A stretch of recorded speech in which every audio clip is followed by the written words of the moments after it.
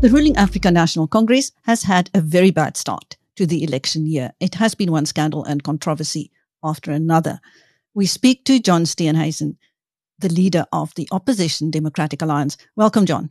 Great to be with you, Chris, and obviously great to be with all the BizNews viewers as well. And I hope it's a good year, not only for BizNews, but also for South Africa.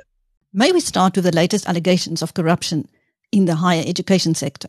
Yes, obviously this is a huge cause of concern, starting at the beginning of the year, and obviously the most important time of year for students, the beginning of the academic year. NSFAS has been bedeviled by corruption and maladministration and incompetent administration for a number of years now, and these resulted in the scenes that we've seen over the last 2 years of students sleeping in bathrooms and hallways and in corridors at universities because their NSFAS money has not come through, and also being unable to buy even basics like food. And so this latest scandal now, which appears that there's been a kickback scheme operating within the Department of Higher Education and in the NSFAS scheme, is very, very worrying. We obviously were very concerned when a number of service providers were appointed that nobody had ever heard of to do the direct transfer payments to students, and we've already seen that there's been a hefty administration fee that's being accrued on all of those, which means there's less money for poor students in the system. Obviously, this is incredibly concerning, and the Organization Undoing Tax Abuse, OUTA, released a very significant dossier, but also voice recordings, which ostensibly show the chairperson of the NSFAS board in conversation with a number of senior officials around how they intend to protect those service providers from being exposed. And obviously this is very, very, very concerning because it's already tough enough as a young South African in an environment where we have the highest youth unemployment rate in the world. Here you've got young South African students, a majority of whom are black, trying to improve their skills, trying to get marketable skills so they can find work, and they're having the ladder kicked out from underneath them by corruption, maladministration, and the very scheme that should be assisting them. Your party has laid criminal charges against the minister. Yes, we've laid criminal charges against Blade and Nzimande. We've also set up a PIA application to obtain the Vaxman's report and various other reports that have been doing investigations into corruption at NSFAS. We've also asked the president to widen the scope of the SIU investigation that's currently underway into problems in the higher education department to include these latest allegations, as well as the other kickback scheme, which just seems to be revolving around student accommodation, where exorbitant administration fees, exorbitant registration fees are being put onto service providers in order for them to provide accommodation to NSFAS. Again, the more that this happens, the less there is to be able to spend on students and their actual needs. So very, very concerning. So there's a raft of actions. And then additionally to that, once Parliament reopens in a week's time, we hope to be able to summon the minister to the portfolio committee, where we'll be able to hold his feet to the fire around what has been going on here. But certainly not a very, very good start to the academic year. And I'm very, very concerned that there's a significant chance that the beginning of the academic year is once again going to be interrupted by NSFAS's inability to be able to get the money where it's needed most and to make sure that students can register and can commence their studies this year. In another development, President Cyril Ramophosa claims that social grants are likely to disappear if ANC loses the election. Is he trying to blackmail the poor into President Jacob Zuma? President Jacob Zuma, what does this mean? President Ramophosa is a coward, and his inability to be able to stand up to the corrupt within his own organization and within his cabinet have led to a situation where, in fact, the reality is that the biggest threat to social grants in South Africa is the ANC continuing in office. And I think it's shameful and cowardly of a president to play upon the fears of the poorest of the poor by threatening him in this manner and making this completely empty claim that social grants would end. In fact, social grants will end if President Ramaphosa and the ANC remain in office, because their poor stewardship of the economy, the incompetence of their departments is significantly risky for the continuation and sustainability of the social welfare scheme.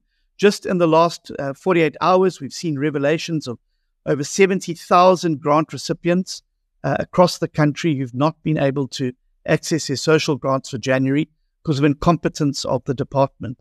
The reality is, and President Ramophosa knows this, and this is why it's cowardly with what he's done. He knows that in the DA's alternative budget and in our social development policy, both of which are available publicly and which he is aware of, showed that, in fact, the ANC government has undermined grants significantly by the pitiful 2% increase in an environment where the inflation rate is above 5.2%. So, in fact, grant recipients are already poorer off.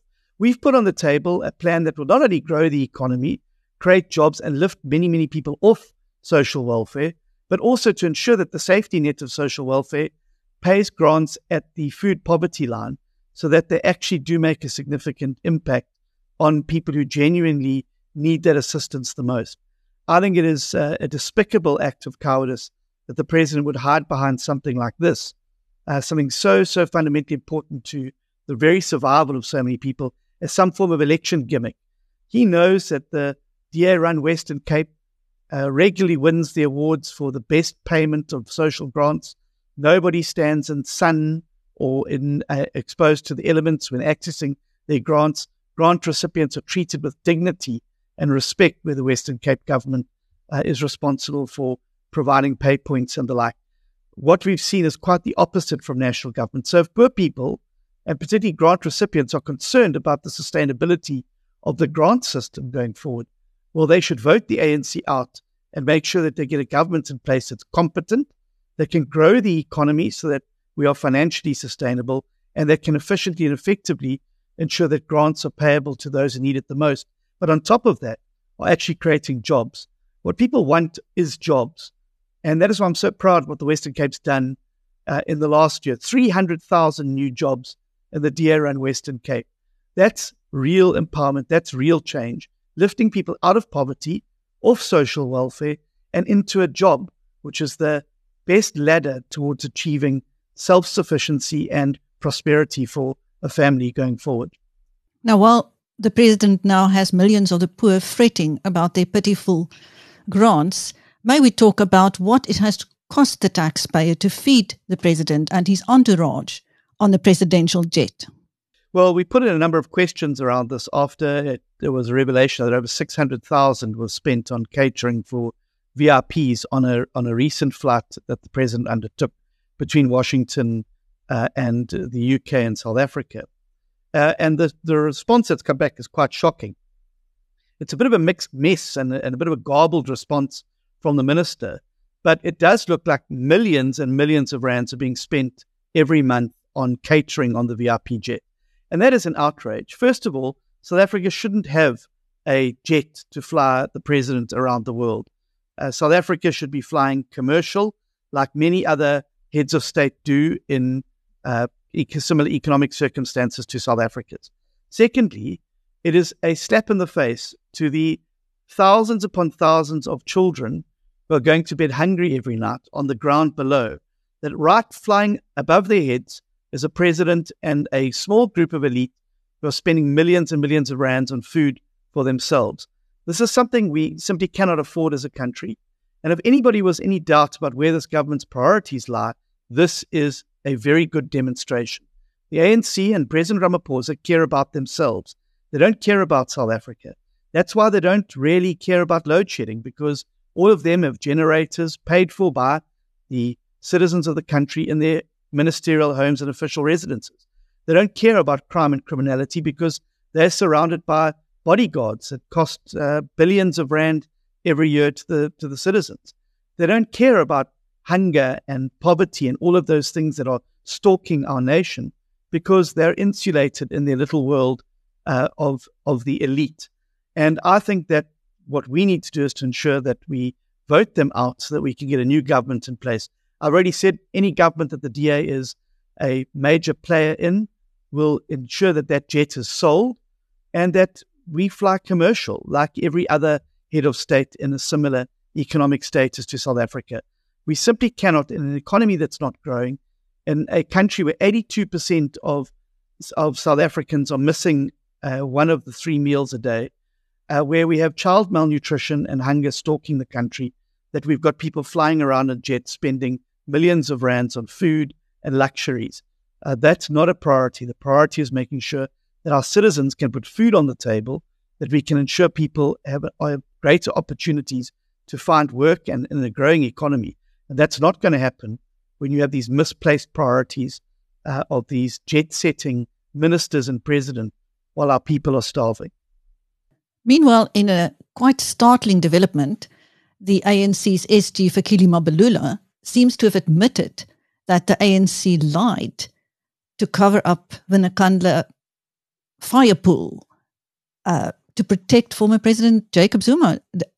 Is that how you read that statement from him? Yeah, I read it. It's absolutely clear that he said that MPs were lying when they were putting forward those ridiculous defences around the chicken runs and the animal hides being security features, and of course the infamous fire pool, which was clearly a swimming pool meant for recreational use of the president, for which the South African public paid over 256 million rand.